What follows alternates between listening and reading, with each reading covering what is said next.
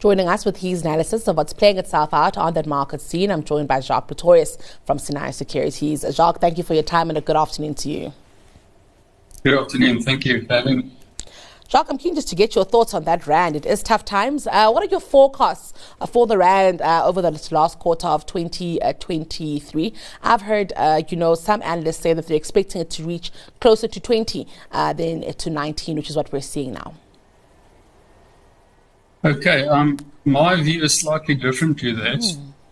Well, first of all, I think it's more dollar strength happening there as opposed to rand weakness.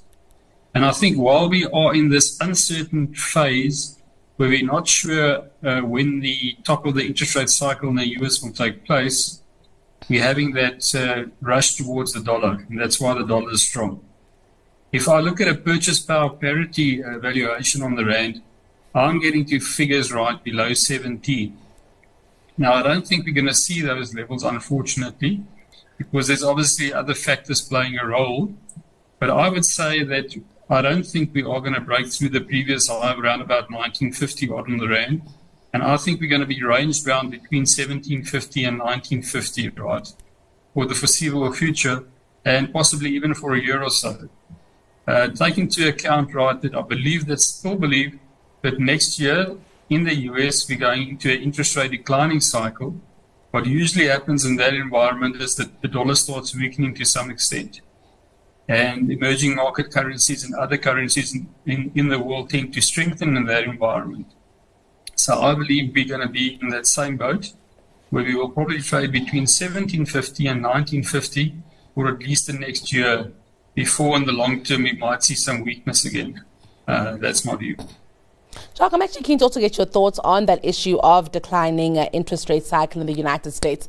What we are seeing here is a financial market that is consistently still trying to look for clues about, what the US Fed thinks about the interest rate cycle and battling to really accept that we are in a higher for longer era and we don't know how long that longer is. I'm wondering if it is time that US financial markets accept where we are and if that may change the way in which, trade strategies are carried out as a result. Yes, no, I think it definitely has an influence. I think the figures that came out of the US yesterday on the job openings just pointed towards still strong demand for jobs in the US. So that economy is holding up much stronger than I think a lot of players anticipated.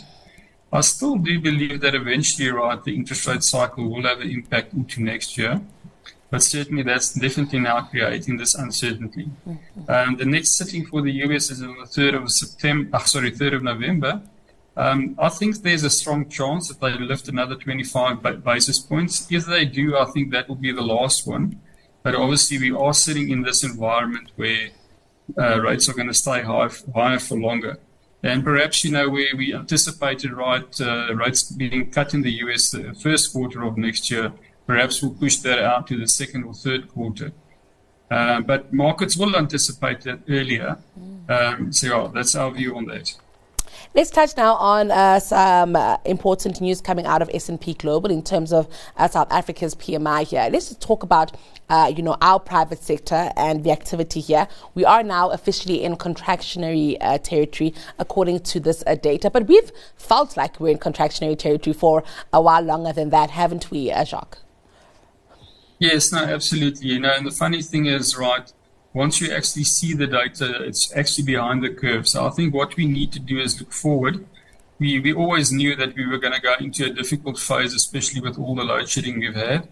I still get the feeling load shedding is reducing to some extent. We've done a lot of work on load shedding going forward.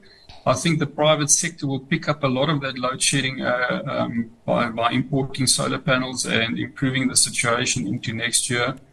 So yes, there will still be some load shedding, but I think at a much lower level. And I think we've probably seen the worst, right, of that. So we're sitting in a situation where things could actually turn quite positive.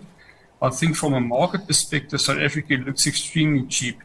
I look at the forward multiples, right, on the market in general. We're probably looking at 8 to 9% earnings growth for the next year, and the forward multiples are at 9.5. To just put that in context, right, America is still at 19 times, so more than double as expensive as South Africa. So I believe, right, going into an environment where we're seeing rate cuts take place, money will start flowing towards emerging markets and to South Africa. The other obviously big factor that we've been facing this last year is this change in the Regulation 28, where 45% of funds so 45% of funds could be moving to offshore investments from 30. Now that was a 50% increase. Around about by the end of August, guys have already, or the big institutions have already, invested offshore to the tune of 40%. And I think that figure is very, very close to 45%. So most of the outflow from South Africa we've probably seen at this point. So I'm actually turning quite a bit more positive on South Africa. I still believe we need to get through this environment of uncertainty. And we're in a seasonal pattern, right, where the markets tend to be weakish, right, during this phase. So, there's always a bit of jitters up until about the 20th of October with the Black Monday that took place then. And then I think the market settles after that, and I still believe we're going to have a bit of a year-end rally. Before I let you talk about stock picks, I'm keen to also get your thoughts on what happened with Sibanye yesterday.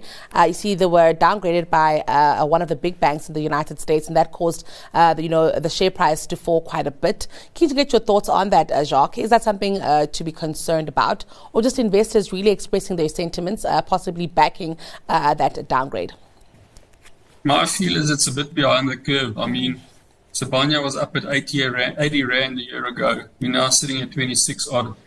I think we're getting close to a base, right, where, yes, sure, the earnings outlook for the next quarter might not look that fantastic, but we're probably at the throw of the interest rate cycle now. And I think for going forward, things can actually look a bit better. They're a company that they had strong cash flow. We knew this was coming 6 months or a year ago. We anticipated that. I think they'll weather the storm and they'll actually come through this, So I'm not as negative, right, on the sector right now as I used to be 3 to 6 months ago.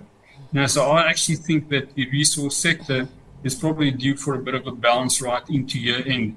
It's perhaps not a cyclical play for next year, just seeing that they don't perform that well in an interest rate declining cycle, but certainly these stocks have been slaughtered completely this year. Even something like Anglos, and we can chat about that just now. But I think these shares are very oversold, and they're probably due for a bounce into year end. And these stocks can quite easily put on 20% off a low base. I'm keen to actually get your stock pick in a bit, Jacques, but first, maybe let's reflect on some counters that have found favor with your industry peers. Alphabet, I've remained very positive on Alphabet. Alphabet, as people know, is Google. I think they are the lead in the AI space. And though the AI things have kind of calmed down the last week or so, we saw, developments from GPT-4 that they can now see, which is amazing. Go test the stuff that it does. It's unbelievable what this is going to do. And Google's going to come out with something in 3 months' time in December, likely to be 4 or 5 times more powerful than that. It's Adevinta, which is listed in Norway. It's an e-classifieds business. They also bought the eBay classifieds business. And in the past week, a private equity consortium indicated that they are keen to make a potential bid for Adevinta. So the share price has bounced quite strongly, but I think there could be a little bit more juice in this lemon because the private equity group would probably need to offer a premium, even at the current price, for a deal to be done.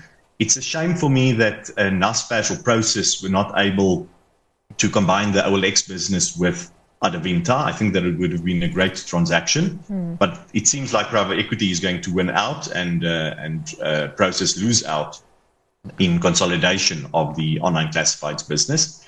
But there's something in it for shareholders. So for a short-term gain until private equity gives you hopefully a few Norwegian krona more, I think Adevinta is a decent buy at 104 Norwegian krona. I'm picking Alphabet or Google. As I say, on a less than 20 times forward earnings, it's got a lot of free cash flow, high margins, and going into this uncertain environment, I think they can absorb a lot of what economic uncertainty comes, be it high rates, they're highly cash generative.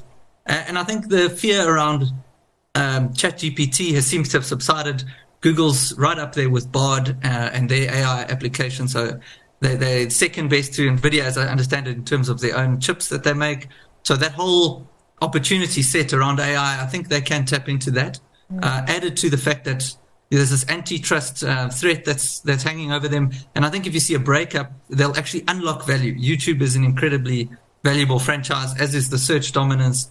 To me, it's a monopoly, and it's a phenomenal business. And I think it's quite a safe place to hide, and you'll do pretty well over the long term. All right, Jacques, some of your industry peers liking stocks such as Alphabet and Adevinta. Keen to get your thoughts on what you think of some of these counters. Yeah, I think Alphabet, as the guys mentioned, very, very solid, extremely strong cash flow. I think what we saw a few years ago, the guys put in a lot of capex, right, to win market share.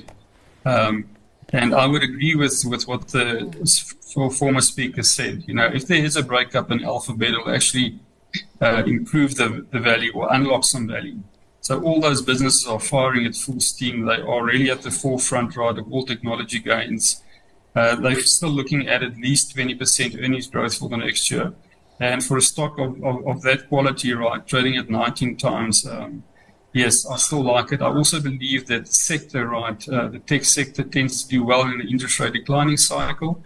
We've seen quite a bit of a jump since year end, but remember, I think the year before that, these stocks were quite weak, so they still haven't reached their previous high levels. I think we're going to see those highs being tested and possibly broken next year in 2024. And which counter are you going with today, Jacques? Which one's your stock pick? I'm going to go for something a bit controversial. I'm saying local is lacquer. I'm saying Anglo-American is the buy. Anglo-Americans come down from over 800 to around 500 Rand now. It's reaching its support levels. It's still got a nice copper exposure that plays into the EV space. And I believe the whole sector would have a bit of a bounce into year end. So those are the stocks that I believe in the next 3 months could actually outperform into year end. Anglo-American is my bet. Well, I'd like to thank you, Jacques, for joining us today. It's always a pleasure chatting to you and getting your thoughts and insights. That was your midday markets update with Jacques Pretorius from Sinayo Securities.